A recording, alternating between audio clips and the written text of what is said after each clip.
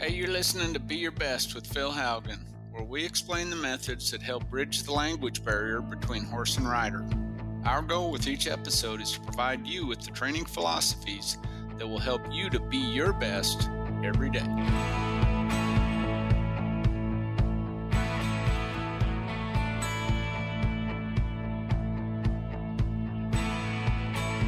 Hey everybody, thanks for joining me for this episode of Be Your Best Horsemanship. This is Phil Haugen coming to you from our training facility in Weatherford, Oklahoma.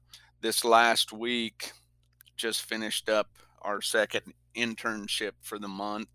The week-long internships have been, I think, so rewarding for both parties. I mean, when I get to have someone here for a week, basically doing everything that we do all week, just on a normal business week, it's really rewarding to see the progression and to see the changes. And I always say this at my clinics, and and I'm sure it's this way with everybody out there that's doing what I'm doing, but the level of knowledge and talent out there is just continues to amaze me. This last week, I had a young trainer from Warsaw, New York, just a tremendous young man, a lot of talent, the potential is limitless because his work ethic was just off the charts. And when you have that kind of attitude towards what you're doing, because he just loves the horses and enjoys the horses and he wants to learn, it's so rewarding to watch that progression over a 5-day period. And Saturday morning I actually gave him a ride back to the airport there in Oklahoma City, and I had to pick up a horse over there. So I kind of got to kill two birds with one stone, but just visiting on the way over. But like we've talked about before, the small changes he's going to make and the small changes that he's now more aware of, the results down the road are going to be phenomenal. They're going to be huge. The majority of the trainers that I get to work with are just needing to find that extra piece or two of the puzzle that they're missing, or to smooth out some rough edges, and to continue to keep that growth mindset. Because here's the thing, like I've talked about before, nobody's got everything figured out. I mean, we're all out here working real hard, and there's a lot of guys, a lot of people out there, men and women, doing what I do. A lot of talent out there, a tremendous amount of talent. I think, for the most part, maybe there's somebody out there that's got everything figured out, but if they did, the same people would win all the time. The same people would dominate all the time. And I don't care what discipline you're in, I don't see that happening. I see that moving around, and I know personally some really, really great trainers. And when I get together with them, it's not a session where where you're knocking yourself out, patting yourself on the back. It's a session where, and the conversation always goes to how can we do this to be better? How can we do this to communicate with our horse better? Because here's the thing, and this is one thing that I think when Dayton left last week, he really realized, is that if you're not getting the response you want from your horse, that's not a horse issue, that's a trainer issue. Communication is everything. How can you present things in a way that make it more understandable to your horse? And then off of that, understanding the release is what you teach. There's got to be a release in everything you do. And I think, I always talk about that, but as I went through the week with Dayton and as I watched him get sharper and sharper with his releases, the change in those horses was incredible. Because I put him on some horses that were really, really advanced, and I put them on some that weren't as advanced. And I did that purposely because you got to be careful that them good ones don't give you a pass, and they still feel pretty good. But when you get on those horses that they're not as advanced in their training, those horses will tell on you. They'll let you know where you're weak. Well, even on the really advanced horses, the week started out pretty good, but at the end of the week, I mean, they were getting after it. I mean, it was awesome to watch. And I think Dayton would agree with me. He was feeling it. He was like, "Okay, I now that now I'm feeling it, and now I know exactly why I'm getting that response, and I know exactly where my release is." And it's funny, after every clinic, after every public, private clinic, after every week after an intern's here, I'm always more aware of the release. I'm always sharper with the release. I'm always more aware of keeping my hands slowed down, not micromanaging. And the micromanaging this last week is something we talked a lot about, because human nature is we don't like to make mistakes. Because when we make a mistake, we feel like we failed, and then we beat ourselves up over it. Well, I'm going to give you a little news flash. You're going to make mistakes. You're going to fail. That's part of getting better.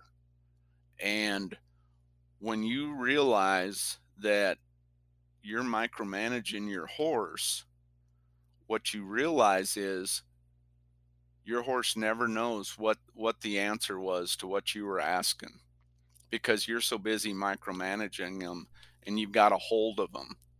Let's face it, if we're really gonna get our horse to reach their potential, we gotta get out of their mouth. We gotta get our hands down. We gotta slow our hands down.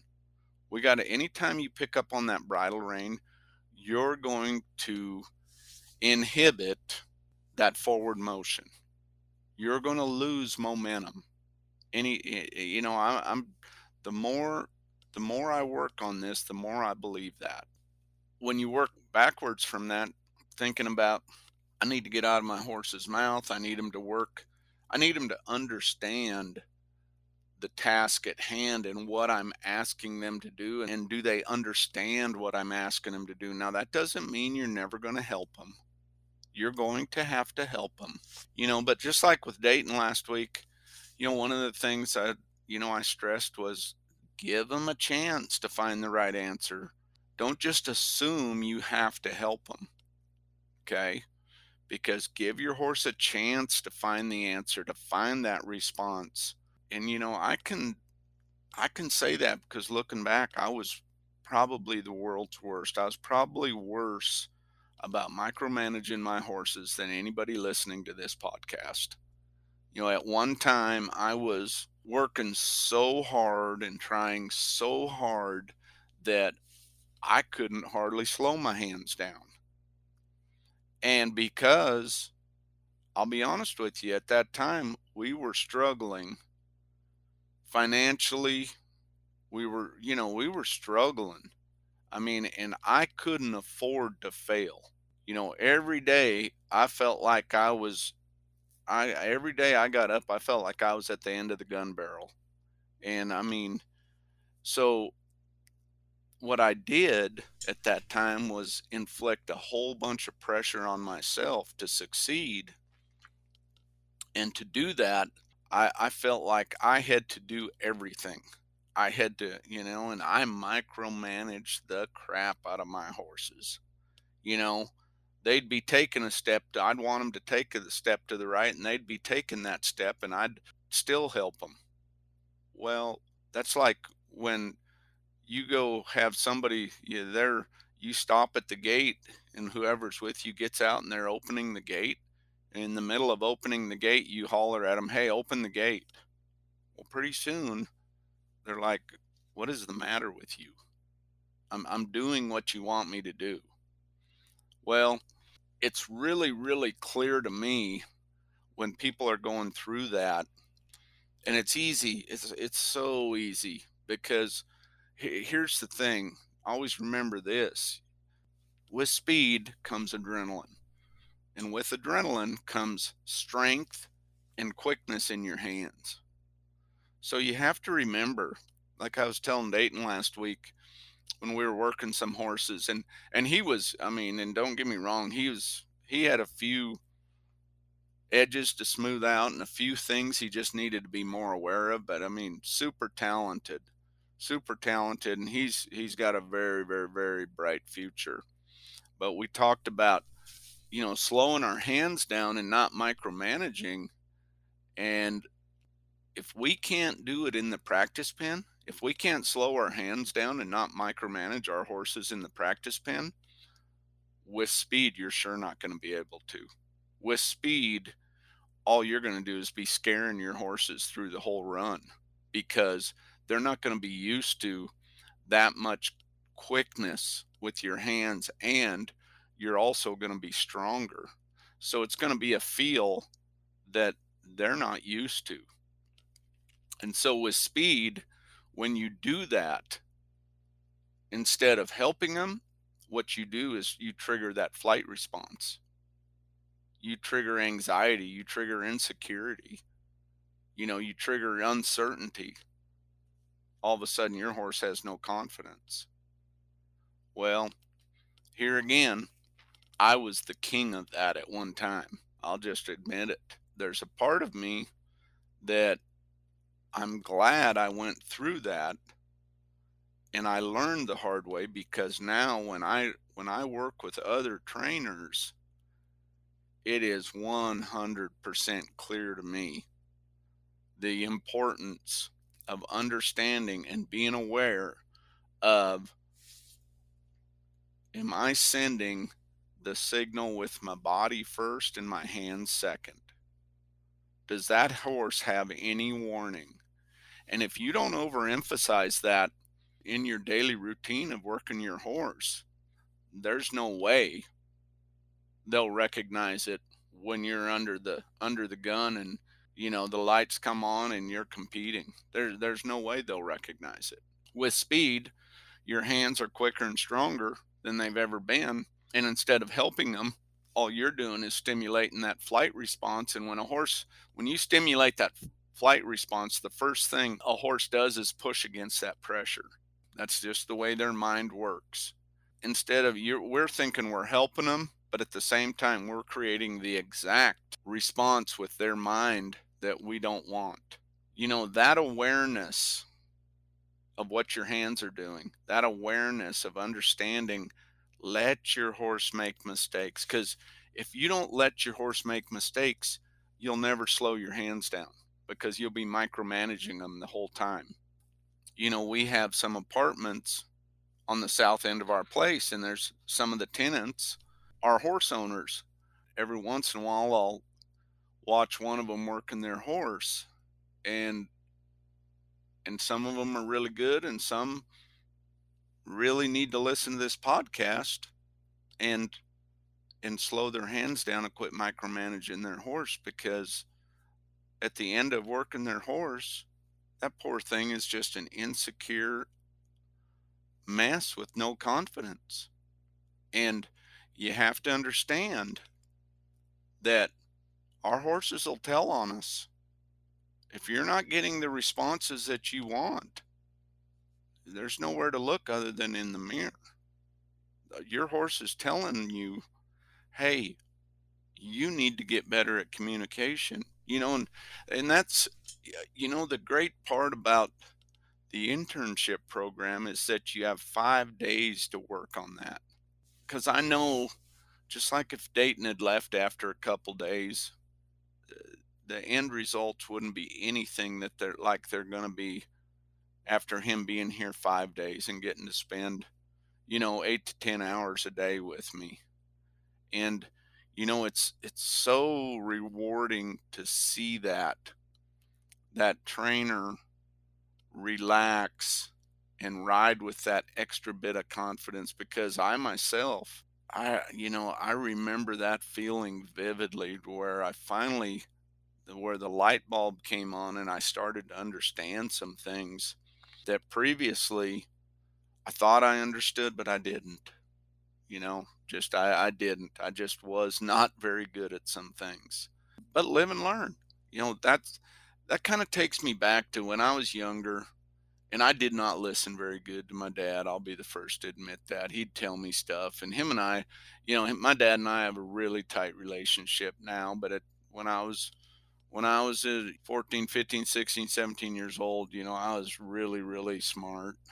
And you know, every once in a while he'd tell me, "Yeah, there's no substitute for experience." And he was kind of trying to tell me, you're young and dumb and you don't know anything, but he didn't really say it that way. Of course, I didn't really listen to him. I thought, I'm 16, 17 years old. I know a lot. I was really smart. Well, I had a lot of things going for me. Patience wasn't one of them. I was basically, when I talk about I spent the first 10 years getting in my own way, that's pretty much how it was, you know. And thankfully, the good Lord gave me the perseverance to stay with it. And it took him a long time to get me straightened out and to kind of help the light bulb come on in my head. But, if you stay at anything long enough and you get beat around enough, you'll come around. You'll learn something from it. And those of you listening, because I get a lot of feedback every week from our listeners, and and I thank every one of you for that because I really appreciate it. And I try to get back to. I know sometimes I probably read a comment or something, and I see it come up on my phone when I'm switching horses or something, and I probably forget to get back to some people. I try to get back to as many as I can remember to. The feedback on that, on these podcasts, and I try to keep it. I mean, this is, if I get to where I can't talk about real stuff that happens every day or happens every week, I'm not gonna do a commercialized, scripted podcast. I just won't do it anymore. If I can talk about real life stuff, I'll continue to do them. We all go through the same challenges, probably not in the exact same order or at the exact same time, but we all go through them. And sometimes when you're going through them challenges, whatever it is, whether it's in your horse training or your everyday life, we feel like we're the only sunbuck out here on this island getting beat around for whatever reason, lack of knowledge, lack of experience, bad choices, whatever it is. You know what? Just like with your horses, let them make mistakes. If they make a mistake, it's not a reflection of your failure, it's a reflection of your growth, because you'll learn from the mistake. Let them make the mistake. You can correct it after they make the mistake and help them understand what you're asking, provide the release. And here's the thing there, you got to be spot on with your release. You can't be sloppy with your release. You got to know when to ask, you got to know when to release. You got to be aware of it. Don't just fall into just sloppy horse trainer mode and just be riding around up there thinking, well, I'm on them, so I'm training them. No, that's not the case. Sometimes you're on them and you're confusing the hell out of them, and that's a waste of your time. That's a waste of your time. If we get sloppy up there and we're just up there and we think we're really training, but we got our mind on 18 different things, which here again, I mean, I was the master at that. Just my mind don't hardly shut off even when my eyes are closed. There ain't When my eyes are closed and I'm sleeping, there ain't no telling what's going on. So I know my brain is always about 5 steps ahead of my body. You get to thinking about other things while you're up there riding that horse. Well, you have to remember, horsemanship's just communication, helping another animal understand what you're asking. And that doesn't matter if it's a horse or a human. I mean, there are times we all struggle with humans understanding what we want them to do. I mean, there are times where I send somebody to do something and I assume, which assumption is the root of all screw ups, I assume that they know what I'm wanting, and I'll go back and look at it and I'm like, holy buckets, that was a waste of my money and their time because that isn't what I was asking. That isn't what I wanted. So remember that with your horses. Remember that with your horses. That's the reason too that it's so hard for some of you out there, and I've talked to several of you that are always looking for help, people to ride with you. You know, it is so tough to find that person that can apply the same program that you're applying. And I'm sure there's people out there that are way better than I am at training them. But I've had a little experience at it. I've been at this a long time, and I can teach you how to train your horse, and I can help you advance your horse. And like right now, I have one assistant that's been with me a couple years, and she's pretty good, but it's taken a while to get there too. And there's a ton left to learn. And come spring, I'm going to lose her. I'm dreading even thinking about having to try to train somebody else. You always have to remember that part about horsemanship's just communication. Understand that if we're not getting the responses we want, it's because they don't understand what we're asking. So that comes back on us. And we still, we're blame shifters. Human beings are finger pointers and blame shifters. We got to shift the blame to everybody else or point a finger. It's the horse, it's this, it's I ate that bloodline, whatever. Now, eliminate all that from your thought process. Because if you're working a horse, you're not getting the response, there's only one place to look. That's right back at myself. And I got to swallow that pill every week too. So don't feel like you're out there on an island. Understand that when you go through that, that's an opportunity to get better. That's a growth. That's a time to grow. Letting your horses make mistakes, slowing your hands down, slowing your hands down, helping them feel that signal before the signal. That's an opportunity to grow.